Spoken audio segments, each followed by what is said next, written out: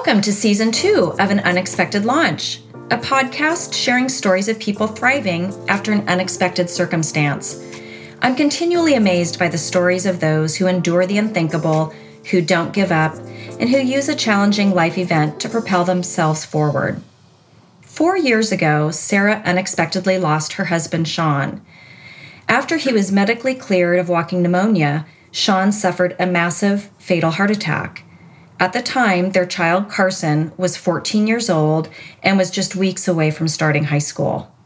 Sarah's navigated losing the love of her life, instantly becoming a widowed parent, and exploring what brings her joy. Sarah, welcome to An Unexpected Launch.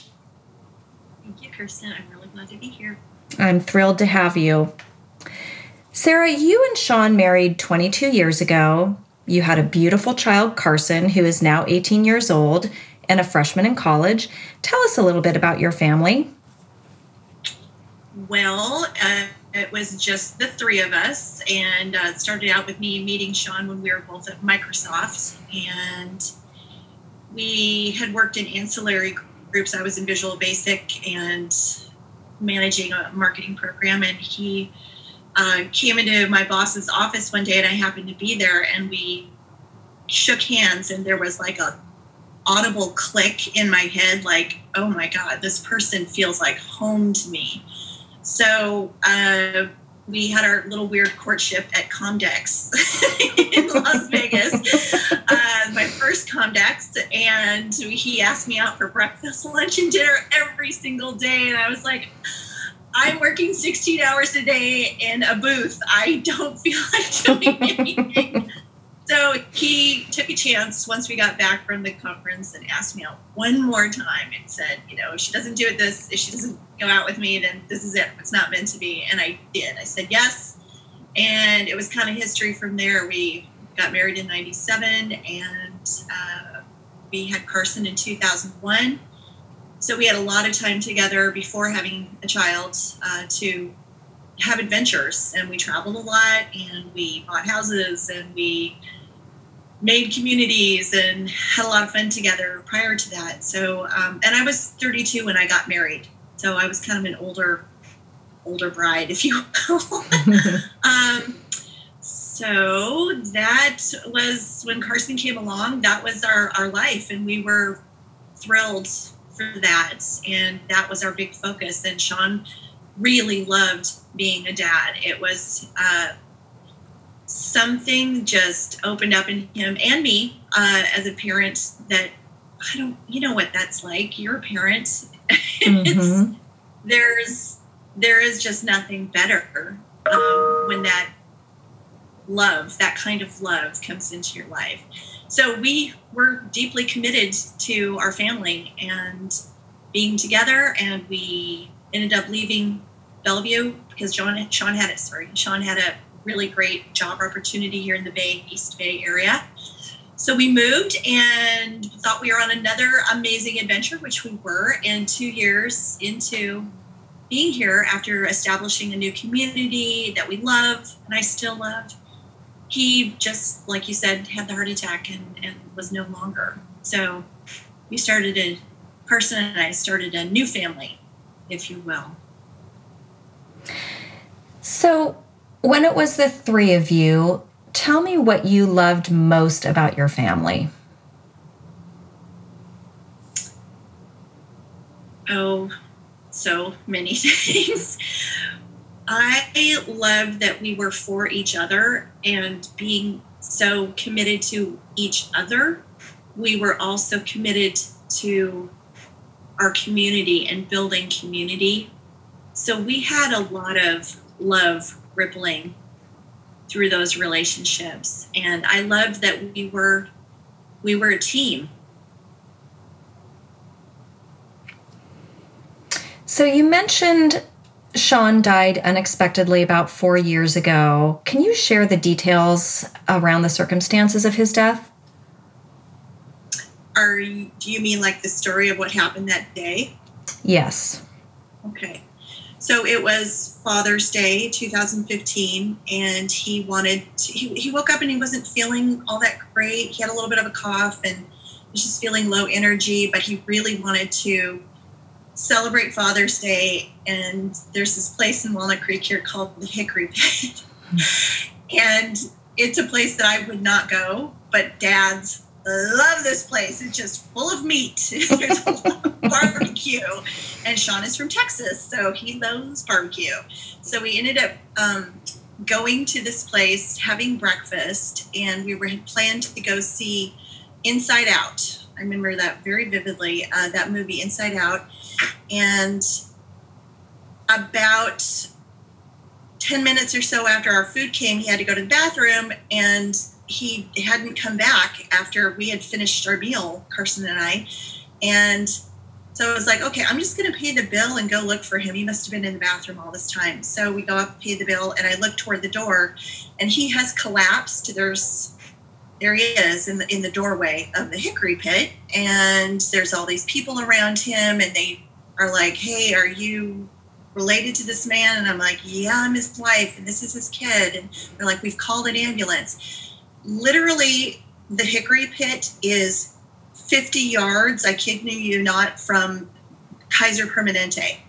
So we're standing there waiting for the ambulance, and I talked to Sean. He was conscious as he was sitting on the ground. And the first thing he said to me was, where's Carson? And I said, honey, she's right here. She's right next to you. Which, in retrospect, I'm pretty sure he was losing his vision at that point because he couldn't see peripherally that she was right there. And the ambulance came, and actually, I got to tell you this. Right before the ambulance came, there was an older gentleman who came up to me and said, hey, would it be okay with you if I prayed for your husband? And I said, yeah, go ahead. Start that right now. That would be great. Please pray. And the ambulance came. They loaded him in, and he laid down. And as soon as he laid down, he was clinically dead. So they started working on him in the ambulance. They drove the 50 yards to the hospital while Carson and I ran from the Hickory Pit to the ER. We checked in at ER, and they told us to wait. And it seemed like a very long time, but I'm sure it wasn't. And I looked to the side, and I saw a nurse coming toward me and a social worker. And in my head, I thought, well, this is not good if a social worker was with the nurse. This is not good news. So they told us what was going on with him, that he had a heart attack and that they were still working on him. And Carson and I went back to this little room that they give to families, and they took me to where Sean was and they were trying to resuscitate him. And I went inside the room, and it was a lot. There were several medical people, the whole team of people working on him. They had cut away his clothing. I looked to my left, and I saw a man who had a cross around his neck. And I said, can you pray with me?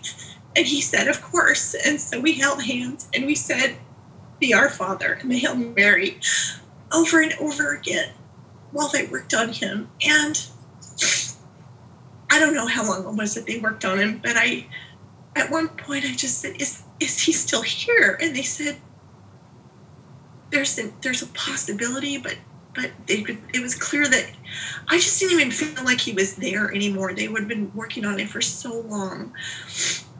And so I said, okay, just let him go. Just let him go. And I stood out in the hallway, and there was a bunch of doctors around. One of them who was standing way too close to me, and she was the head doctor, and I think she thought I was going to faint or something. And then I don't remember the sequence of a lot of things, but at some point I must have called a friend and said, can you start the prayer chain? And this is what's happening. And this friend I called, Terry Gallagher, she came to the hospital, and I think she must have been looking after Carson, and I had to make all the phone calls to my family. I think at some point contacted them while they was trying to resuscitate Sean and told them what was happening. And then I had to call them afterwards and let them know that he was gone. And then somehow magically we got home. I have literally no memory of reaching our house, but we did somehow. And I had Sean's clothes. They'd given me a bag of his effects. And all of these women that are part of my community through St. Mary's, where Carson went to school in 7th and 8th grade, they appeared and spent the day sitting with me. All I can compare it to is like a Shiva. But I was so out of it, I really didn't know what was happening. So at some point I saw that there was recycling that needed to be taken out, all the mundane things that you weirdly notice in shock. And I took it out, and there was always a person with me whatever I was doing, wherever I was going that day. And honestly, I have no memory of where Carson was, but I know that all the women brought their kids, and the kids surrounded Carson while the women surrounded me. And they had all left their husbands on Father's Day to be with us. And then I took that recycling outside, and a friend of mine, Ruth Locker, was standing next to me, and she said, "Look." And we looked across the backyard, and there was this orange dragonfly flying over the pool. And she said, "I've never seen an orange dragonfly here in this area in Walnut Creek." And I was like, "Oh, okay, well, I got to get the recycling out. So I'm just going to go on my merry way here." And I did that. And that dragonfly from then on just showed up every single day for the whole summer and part of the fall. And then came back again in the spring. And he's every year he comes back in the spring, and he stays with us. Shorter and shorter periods, but that's Sean. That's his spirit animal, we've all decided. And so that's kind of that day.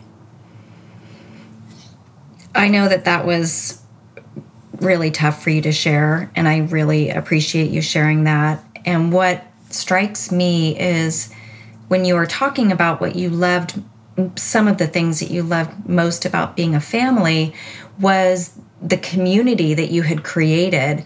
And as you recount that day, it's the community that you had spent so much time building and loving that was there for you when you needed it. And I think that that's so important when we think about extending ourselves and becoming part of a community, the support that brings in a moment when it's so needed.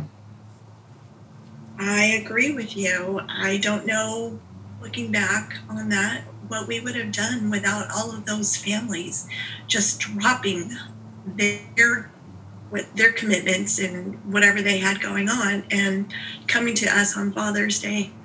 I mean, some of them I heard later had been on trips and they had been on their way home, and they just had their spouses drop them off here at Rickety Ranch Charm Farm, where we live in Walnut Creek, and they just stayed. I mean, all these women in and out all day. I didn't see any dudes. I didn't see any husbands, but that's okay. I don't know if I would have known what to do with that. But I was so in awe of these kind, generous women and their families for supporting us the way they did, and they continue to do. Mm-hmm. Well, and that's how we draw the strength to continue to move forward from something that you feel you may never move forward from. And similar to you, when Aiden, when my son Aiden was in his car accident, the community that pulled together and the things that they did for us, it just, because you're in shock and you don't have the ability to you can do some things that are mundane, taking out the recycling, but there are other things that you just simply can't manage. And I think that we're so blessed to be parts of communities like that. Oh yeah, 100%. I don't.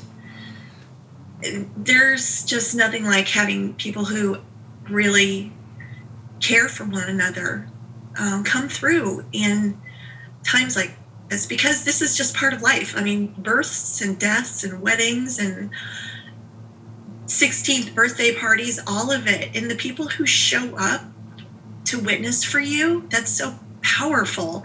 And also to do really practical things. Like I had, within the 3 days afterwards, there was so much to do around funeral arrangements and cremation and practical things like finances. And fortunately, I am very involved in our finances, so I knew what to do on a lot of stuff. But people showed up from Sean's work. He was at Macy's.com at this point. He was a vice president there, and he had some wonderful people.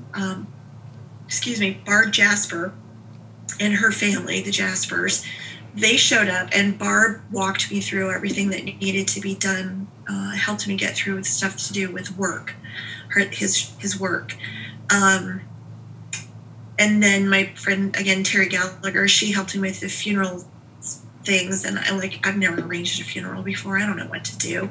So she took me to the places that we needed to go and was just with me while this is happening and helped me talk to the priest. And they were, there were so many other people that I could name that were just instrumental in making all of our lives keep moving as the shock was happening of what had just happened to us. So I'm super grateful to them, and I can't thank them enough. I wish there was some amazing gift that I could give to all of them to let them know how much we appreciated all the food.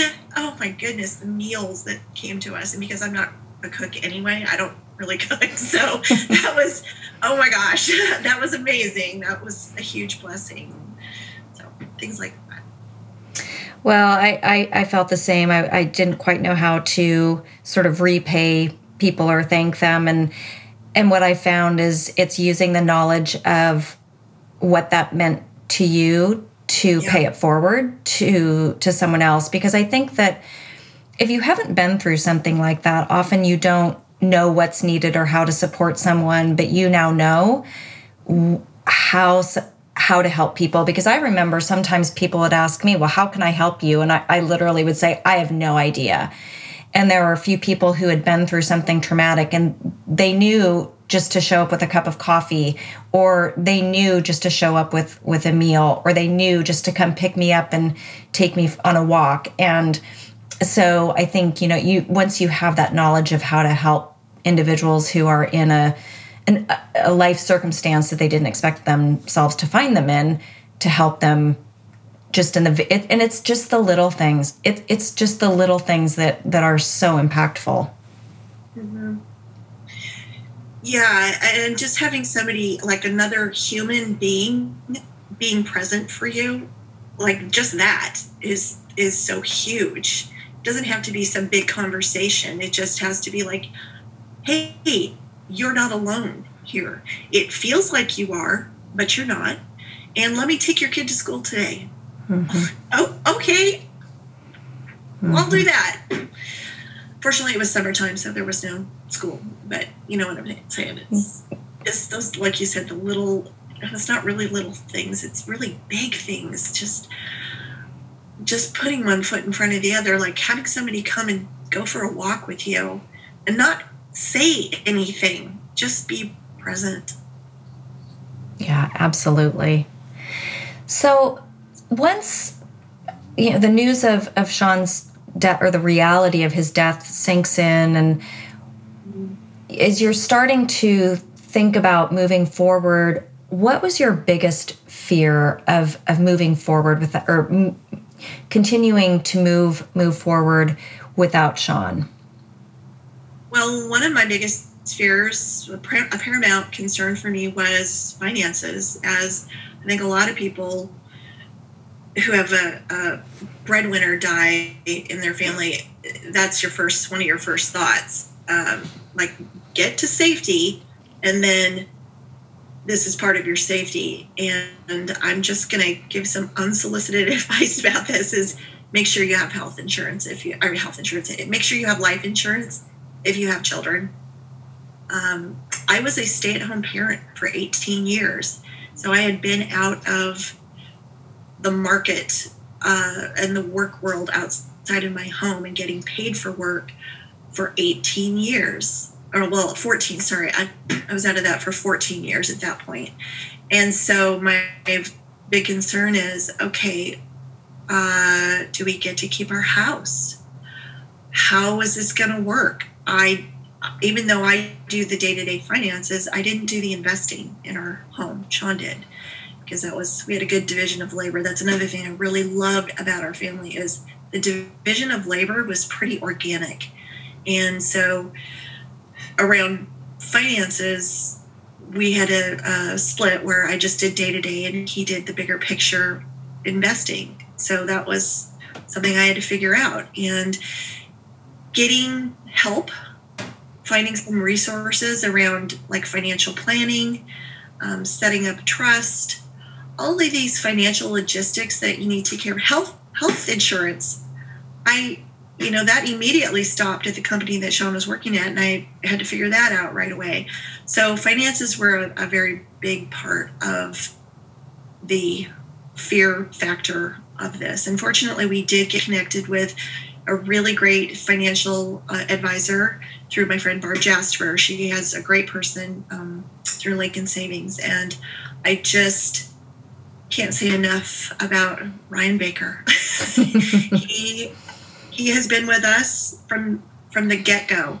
Now, we didn't invest in things right away, but we had Sean's life insurance, and I needed to do something with that. But Ryan, he didn't even hesitate. Like, there was no talk about investing. It was, hey, let's get you settled for your day-to-day. Let's make sure you have income. Let's make sure that you have a plan for the future, a little bit later down this road. But right now, you need your day-to-day taken care of.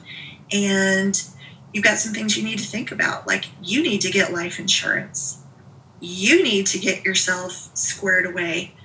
So Carson is, in case something happens to you, you're covered. So I guess that was I know that's kind of a drawn out answer for what that is, but finances was the biggest worry on my mind, biggest fear. Like, how am I going to support my family? What do you miss most about Sean and your life with Sean? Well, like I just mentioned, I miss that division of labor because the labor is me. I'm the mom and I'm the dad and whatever else is necessary here. So the labor is with me. Now, that doesn't mean I do all of the labor. That means I'm responsible for all the labor. So I miss that companionship. I miss, the other thing besides division of labor, I miss desperately having a person in my life who knows me inside out, the good, the bad, the ugly. I miss being seen that way. Sean was a person who, we did this for each other. We saw who we were as individuals and as a couple and as parents and in community. And it wasn't all pretty, because that's marriage, right? And we accepted each other as we were and as we were becoming. And I miss being seen as a fully realized human being. And he just got me, man. Like, I got him and he got me, and we just, oh my God, we laughed all the time. We had so much fun together. We just really appreciated one another on every level. And again, we weren't perfect human beings. We still not.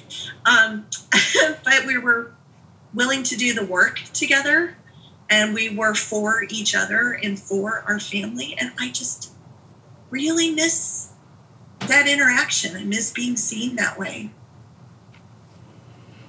I think that we take it for granted how important that is and what that is when you're part of a relationship like that, and that ends, whether it's through death or divorce. That's something that I've also really missed, and it's that feeling that you aren't being seen as for who you are, and that deep partnership that leaves such a void. Oh, also, I really miss laughing with another person at the dumb things that we used to laugh at. Both of us have the humor level of a 12-year-old boy. So basically, we would laugh at the dumbest things. But again, that's part of how we got each other. And I just miss that so much. I miss his humor and his weirdness. And I miss sharing those parts of myself with another person so fully. Mm-hmm. So, as you mentioned, Carson was 14 at the time that Sean died and just getting ready to go into high school. How did you manage addressing what you needed to do to start moving yourself forward while at the same time help Carson to navigate the loss of their dad? Mm-hmm. One word: therapy. So finding a good therapist to get support with is crucial, I think. I know that not everybody thinks therapy is a great idea, but for us, it was the saving grace, a huge saving grace, to talk to somebody who could help parse out all the feelings and help us process what was happening as life was still happening. And fortunately, Carson already had a therapist that works with gifted kids here in the Bay Area. And so she was perfect to keep working with Carson through this trauma and drama. And at one point, I had taken Carson to her appointment, and Carson's therapist, Grace Maloney, Dr. Grace, said to me, "I'm pretty sure you need some parental support. Here's some names. Consider this." And I said, "Okay, I will consider it." And within a week, I had a therapist, and that was super helpful to keep things moving along and processing it. But I really felt like I had to get myself to a wellness point, mind, body, and spirit wellness help to keep supporting Carson, because when Sean died, the immediate concern for me was Carson. It's like super clear when a spouse dies and there are there's kids involved, that the kids are the priority, right? So you've got to put your own oxygen mask on first, get yourself together, get the resources that you need to help you get to some health for yourself so that you can be of service to your child and your children. Yeah, absolutely. I think that we can't help our children if we don't have the tools to help ourselves. From your perspective, how has Carson's journey evolved over the past 4 years? Okay. So going into this new community, they found out about our situation, and they were super gracious, helping us financially and helping us integrate into the community as rapidly as possible. However, Carson did not make it known that 6 weeks prior to starting high school, they lost their dad. And so I think Carson must have still been in shock looking back on it now, and just, I think, processed a lot of what she was going through by involving themselves heavily in school, like just really engaging in what was right in front of them. Everything was new at the school, and needing to get ramped up with community, everything like that. It was a very safe and very loving place to land for Carson. So that continued for 4 years. So I just want to make you aware too that a lot of people, Carson's even her closest friends, didn't know about Sean dying until I think her sophomore year, when they had a sophomore retreat, or maybe it was even junior year. I can't remember, honestly. And people were shocked. She talked about the loss of her dad, and they were shocked. They had no idea. So I was like, wow. So this kid has really kept it close to the vest, even though we've got the therapists, and we talk together, and I've been to grief groups, and Carson has their own teen group that they're involved with. It really was, her process was to most of the time keep that part of herself publicly shut down. So it wasn't common knowledge for some time, even in this loving and really wonderful, inviting community that we were in. And I think the dam burst for Carson. Like, some part of her froze when Sean died. And at that point, she started to thaw out a little bit, is how I can put it. That she started talking about it a little more freely. And that gathered other people to her. Like, she's got a great bunch of people surrounding her. And once she was willing to be a little bit more vulnerable, which, doing that in high school is risky anyway. Mm-hmm. But this particular community that she's involved with at college prep, they're a very, very special school. So she unfroze a little bit and started to thaw out and be a little more out loud about her own vulnerabilities and stress and what she was going through emotionally. And by the time graduation rolled around, this kid was just thriving. I mean, Carson thrived in that environment of college prep. But really, I think I didn't really see what was happening fully, because it's high school and teenagers are teenagers and have a secret life. Until I saw her in that community, just watching her at graduation just kind of blew my mind that how far this person had come. Like, literally 6 weeks after her father dying in front of her, that she was where she was, and joyful, out loud joyful, and living her life fully. I'm sure it was such a proud moment, because I think sometimes just in the day-to-day you don't see the progress that's been made.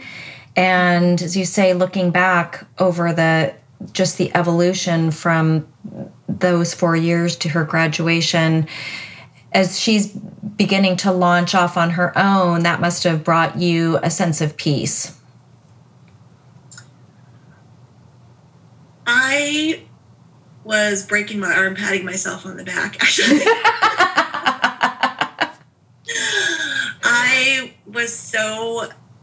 I felt so much freedom. Honestly, that's the word, is like, okay, this person has got serious coping skills.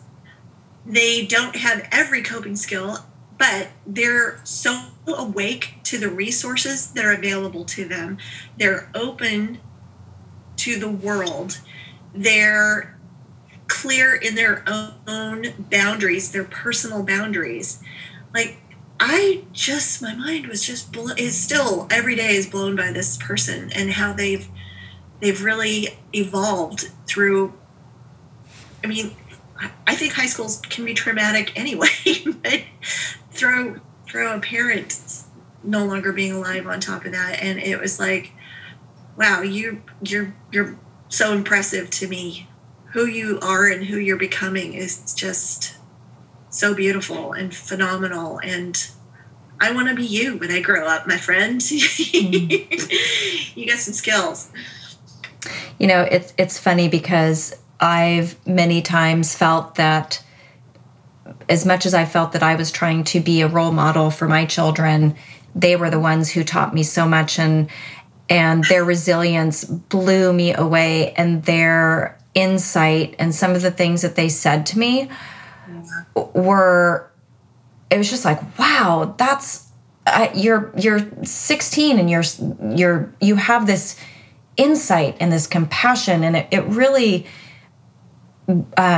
just was incredible to me to see the resilience and the impact that trauma had on evolving them into these really cool human beings. Yeah, right. Like, you wouldn't wish this on anybody. It's the worst club to be in is the trauma club, right? Mm-hmm. You don't want to be in this club. It's for nobody. However, there are many gifts that come from this, and you are like, man, I don't want to compare it to the hero's journey or anything, but I'm kind of doing that. I am just, in awe of the resilience. That's such a great word, resilience. And it's not perfect, right? Like, I feel like maybe because they've only been on the planet for such a short time, they haven't had time to mask up with, malarkey that we do as adults. Mm-hmm. And they just get straight to the heart of stuff. Like, maybe this wasn't such a terrible, it didn't knock them flat. It didn't crush them. They just kept coming, right? Mm-hmm. And like you said, the amazing compassion and the words that come out of them and the insight and the resilience. It's just kind of like, whoa, all right, cool. This is so very cool. Thank you for sharing yourself with me. And now I feel like I can keep going on myself. This is awesome. Okay. So I want to go back to, you mentioned grief, and while time lessens grief, it never eliminates it. And I truly believe that grief just becomes a part of our tapestry. Mm-hmm. Would you share your experience of joining a widow's club and how your perception of, and I'm using air quotes, getting over grief and time has evolved? I will do that. Yes, that I still have interesting memories about that experience. So I think it was about 6 months after Sean had died that I was willing to connect with a group situation. A group situation is not my normal mode of operation. However, I had a therapist and some other friends around me who had been through this situation suggest that it might be helpful just to try it. And I said, okay. So through Contra Costa County, they have a grief group. And it's one of those things where you go in and you're not sure, like, everybody's situation is different, right? You may have lost a spouse. You may have lost a partner. It's a different grief group for parents who've lost a child. That's a different situation altogether. But losing someone who's super important to you. You may have had kids at home when this happened. They may have been really young. They may have been out of the house. You may have no children. So I was looking for that perfect situation where, okay, I want to meet people who are around my same age and they lost their husband to a heart attack and they have children at home still who are still, maybe even going through high school. I had a lot of criteria in my head, I think. So once I showed up for the grief group, it was clear that was going to be blown out of the water. People are just coming from all sorts of situations. And so that was a lovely lesson to learn that grief is grief. And I remember the first night, and we would do this. The process was every time you show up for the grief group, which was a 10-week program, I believe at the time, you tell your story. You briefly tell your story of your loved one, how you lost your loved one, or the story of their death. And the point of that is to get the story out of your body and into the world, so it's not paralyzing you from keeping living your life. So I found that helpful. Actually, I didn't think it would be, but it was. So we went around the circle, we all told our stories, and there was just, massive crying, so much sobbing, like so much choking. People could barely speak through this process. And then we finished our evening, and then I went to the next grief group, and we did the same thing over again. Well, about the third or fourth meeting, as we were doing this, I was realizing, number one, people are telling their stories now like it's a story instead of it's happening right this moment. Or the other thing I noticed was there was people that were in this grief group that had been mourning for a year.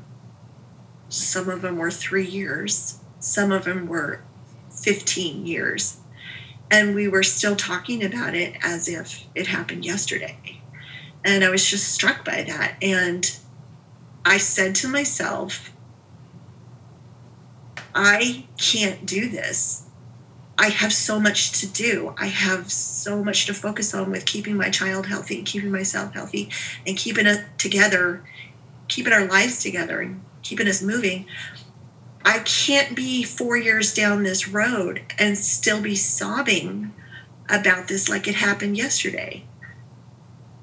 Show up today, here we are talking about this. I'm still crying about it, right? Like, I'm still grieving about this. It's more manageable. It doesn't feel like it's going to consume me anymore, and I'm going to go under a wave and never come back up again. However, I'm still as deeply sad as I was 4 years ago that I don't have this person in my life anymore on a daily basis, bodily. So I got to get in touch with my judgmentalness about grieving. So, like, there's just little slaps in the face as you go through these processes that you're like, oh, okay, that's the theory of how I thought it should be. Mm-hmm. Anytime you hear that word should, stop. No, that is just a big pile of judgment you're sitting in. So something to look at.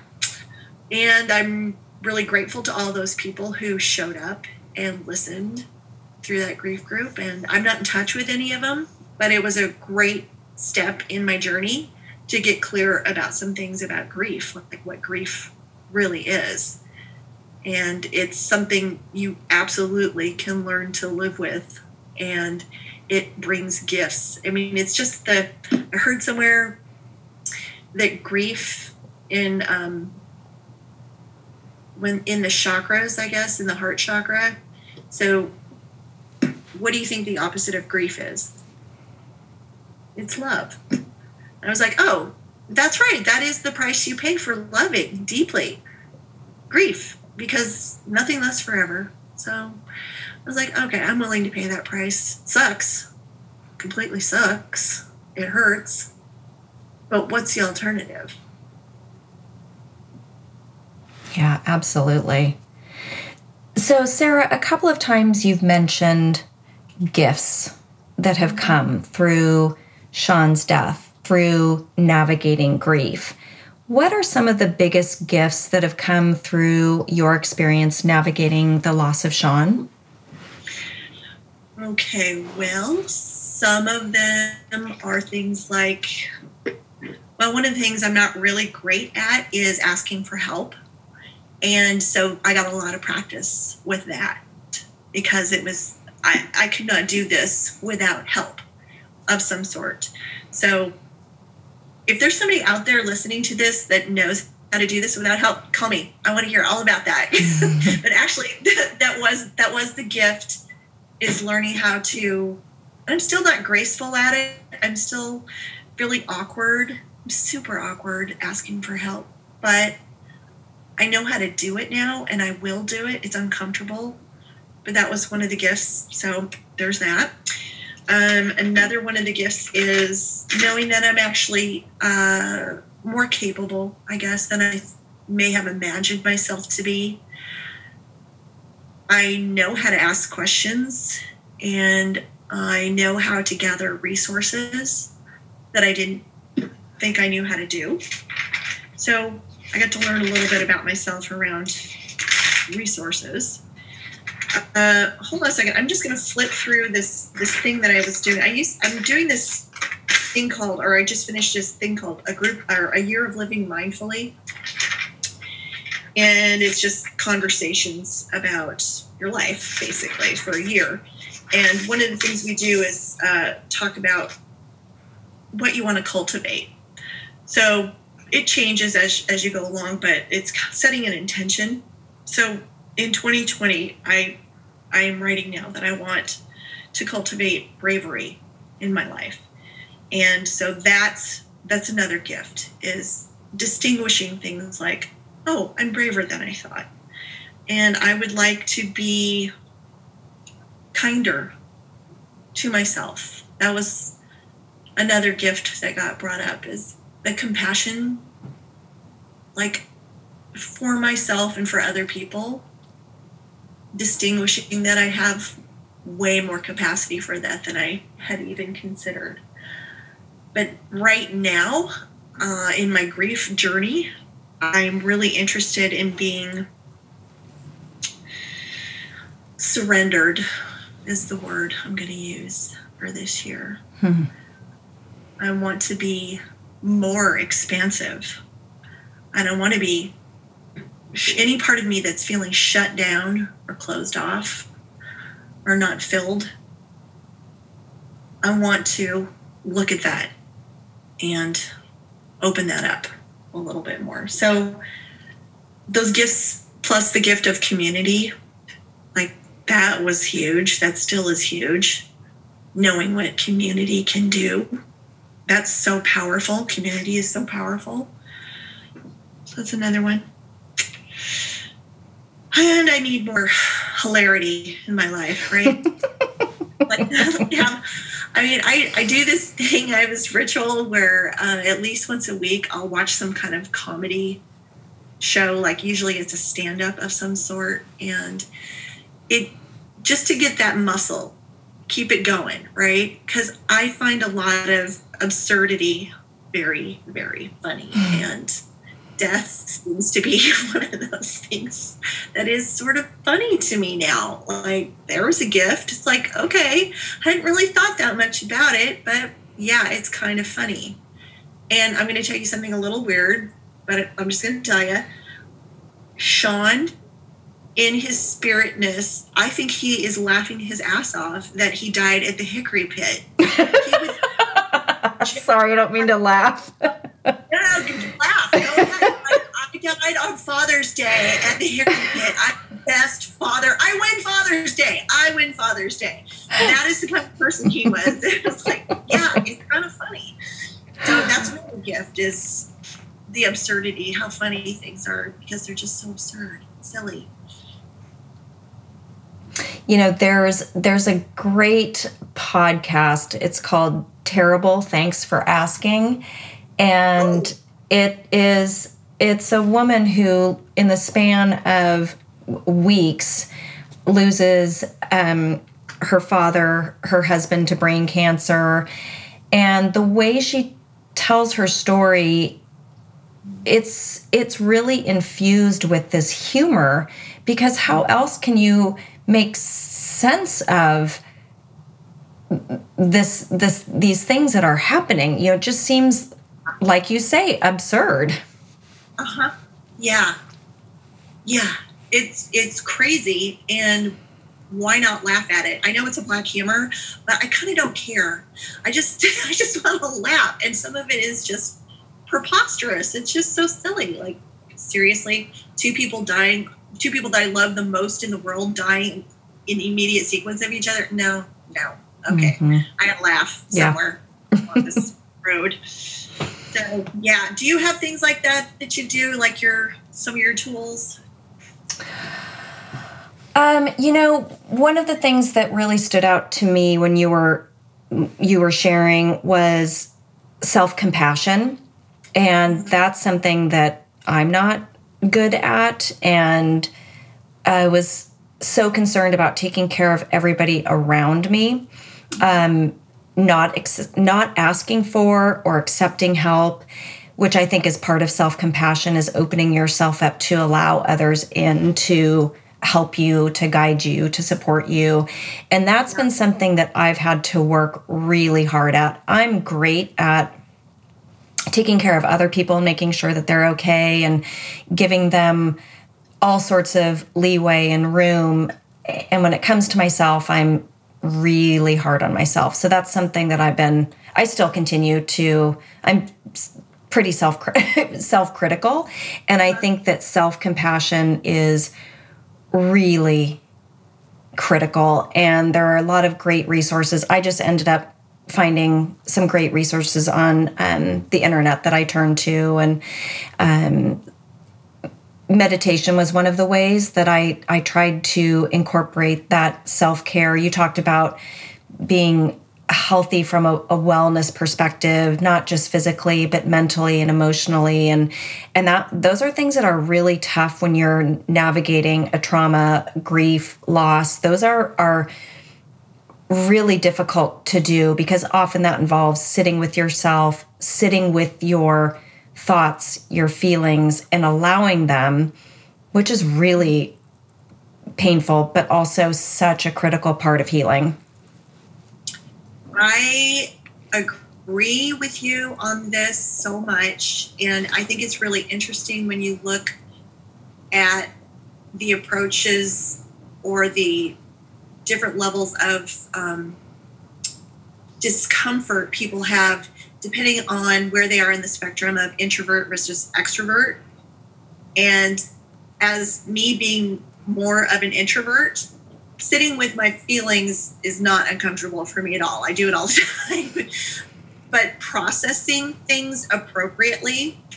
So whatever tools that you can find out there, including talking to a therapist or meditation or emotional freedom technique and doing the tapping, it's so important that, and community, like accepting help. But that's the thing about these, like you said, the unexpected trauma that happens. You start finding out all sorts of things about yourself, how you navigate the world. Is maybe you need some help. Maybe you need some more tools. Like, I really thought I had it going on. I've done therapy throughout my life for various reasons, and I thought, I know myself. I know what's happening. No, I don't. Turns out, no, I don't. I mean, when you get faced with yourself in these deep trauma moments that happen, and it's like, well, that's a person to get to know. There's some things that are really challenging about you as a human being. I don't know if I like this part of myself. So figuring that stuff out, you get faced with that pretty quickly. Yeah, I couldn't agree more. So, Sarah, Carson has just gone off to college in the last couple of months. You're on the West Coast and Carson is on the East Coast. So you find yourself beginning another new chapter, solo empty nesting. So how are you approaching this new phase? Well, that a year of living mindfully class that I told you about, that was one way I started that last February, was sort of preparing myself, because I'm a planner. I like to plan stuff, even my grief, but that doesn't always work out. So what I did was started paying a little bit more attention to what I was going through and my own stuff again. I knew the PIN, kind of felt like I had reached a point of wellness to be present for Carson. And I had put a pin in my own growth for a little bit, right? So now the pin was going to be pulled out, and I needed to prepare for that. So I was involving myself in a growth-minded community and trying to figure out what exactly am I going to do with my life. Carson's life is being set up here. Like, Carson's going to college. So what's my story now? Like, and really what I've come to is, well, I'll just tell you what I told my the leader of our Year of Living Mindfully, I said, oh yeah, I mean, like as soon as Carson leaves, I'm getting a job. I want to go to work and blah, blah, blah. And she said, has it occurred to you to not do that? And I said, well, no. What else am I going to do? And she's like, well, what if you just did some of your own personal journey work? Like, just be with you for a little bit by yourself and see what that feels like with no child in the home to take care of. And I wasn't going to do that, but that's what I've ended up doing. So now I'm on the journey of figuring out like I'm trying to remember what I like. It's I'm a little bit stumped right now. Mm-hmm. There's stuff that I do, but I'm just sort of like, what is it? What is my life like not in family anymore, in immediate need? And nobody needs me like that anymore. I don't need to be on call like that. So what am I going to do with my time? And I'm still asking myself that question, frankly. But I'm on the road to figuring that out. Like, what makes me happy? What gives me joy? Where do I feel purpose? Because I had a lot of purpose in my family. That was the best job I never got paid for. So I loved that work. Is there work like that for me coming up? So I'm looking at some things around social justice and things that I care about. And then I like where I find myself reading articles. I'm like, oh yeah, I do care about that. Okay. I do care about sustainability. I do care about bias management. I do care about XYZ. So just exploring that again as a person on my own, that, you know, I'm not needed by a family anymore. So I got to figure that out. That's what I'm doing. What would you say has been the most challenging aspect of your journey? Oh my gosh, that is such a big question. Wow.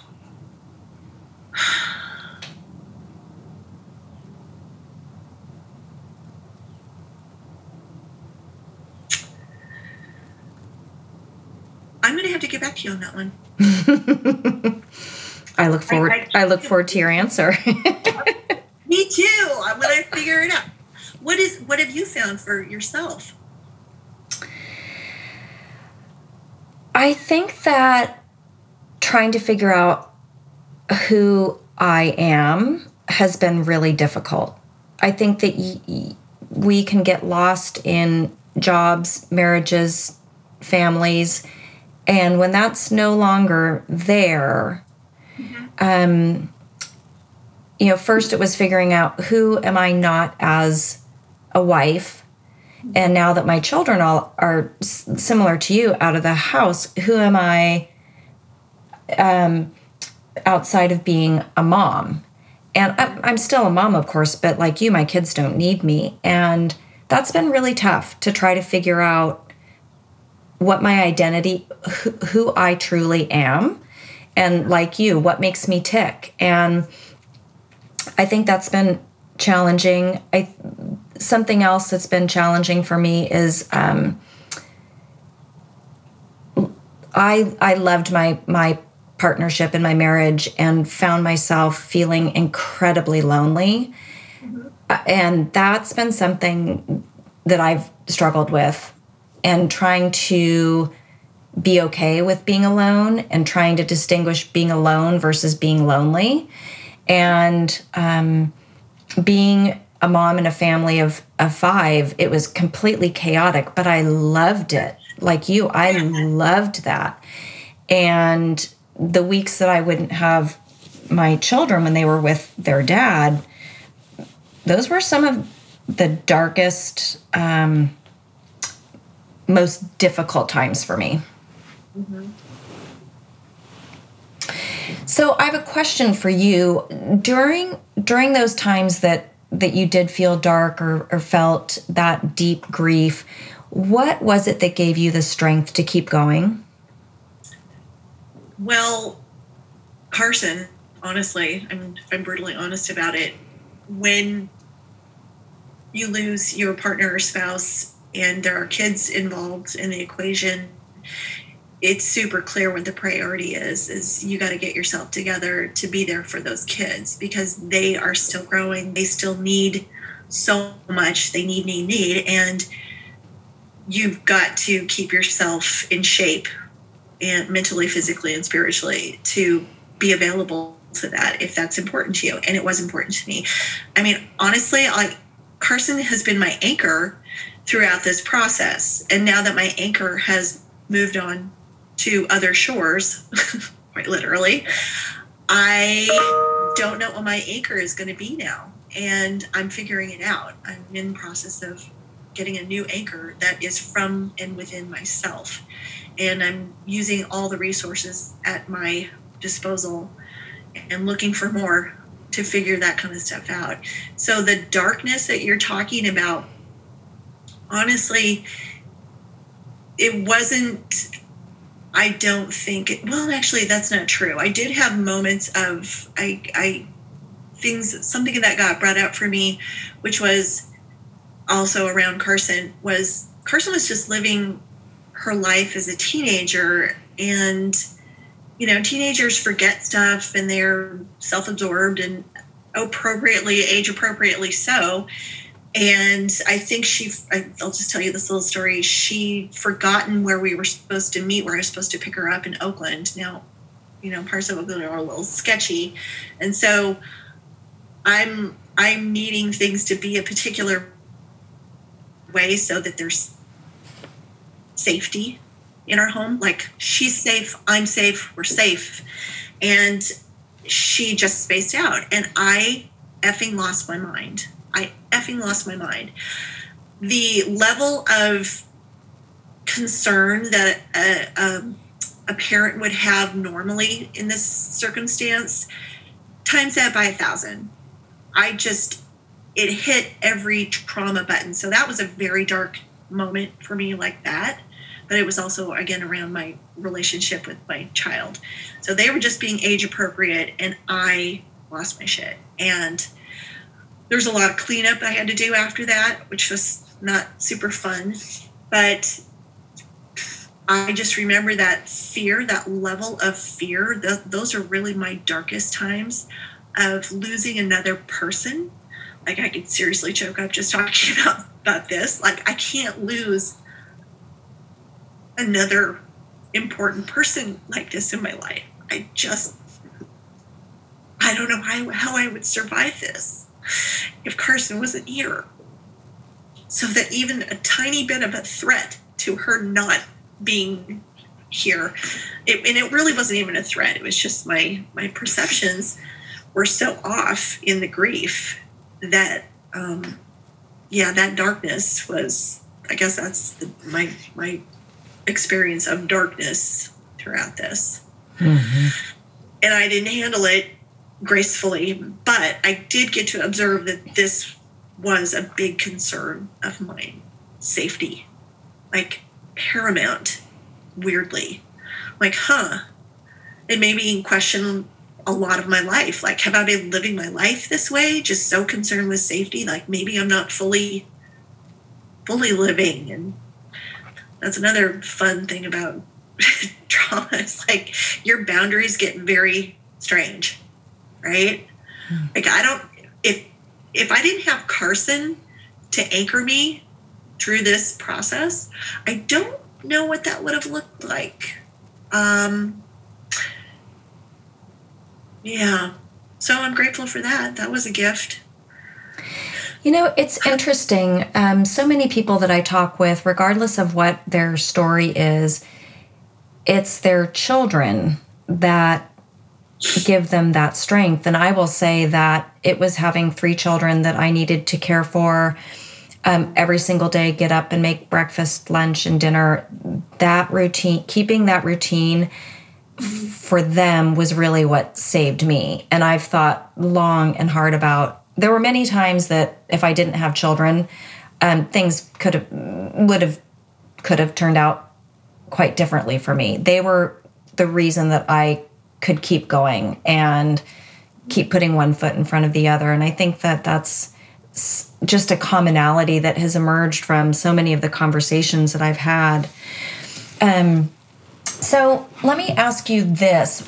So Carson was really the source of your strength. What were your sources of inspiration as you were looking to put one foot in front of the other? What inspired you?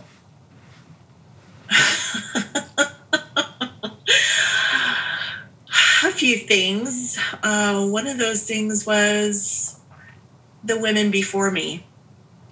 So other women who were 6 months, 2 years, 10 years down this road of losing their partners, they were great sources of information, practical information, logistical information, but really about thriving.